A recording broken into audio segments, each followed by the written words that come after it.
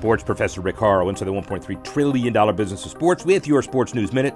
Brittany Griner, 9 years in a Russian prison, but the U.S. may do a 2-for-2 prisoner swap to get Griner and Whelan out of Russia.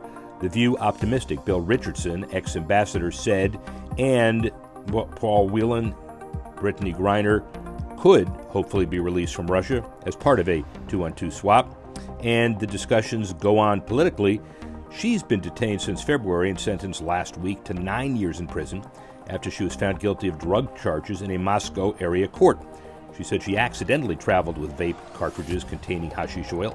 Whelan, who worked in a corporate security area after the Marines, convicted of espionage, which he and the U.S. deny. And late last month, U.S. Secretary of State Antony Blinken revealed this administration made some substantial proposal to release Griner and Whelan, which sources told ABC News featured freeing notorious Russian arms dealer Viktor Bout, serving a 25-year prison sentence in the U.S.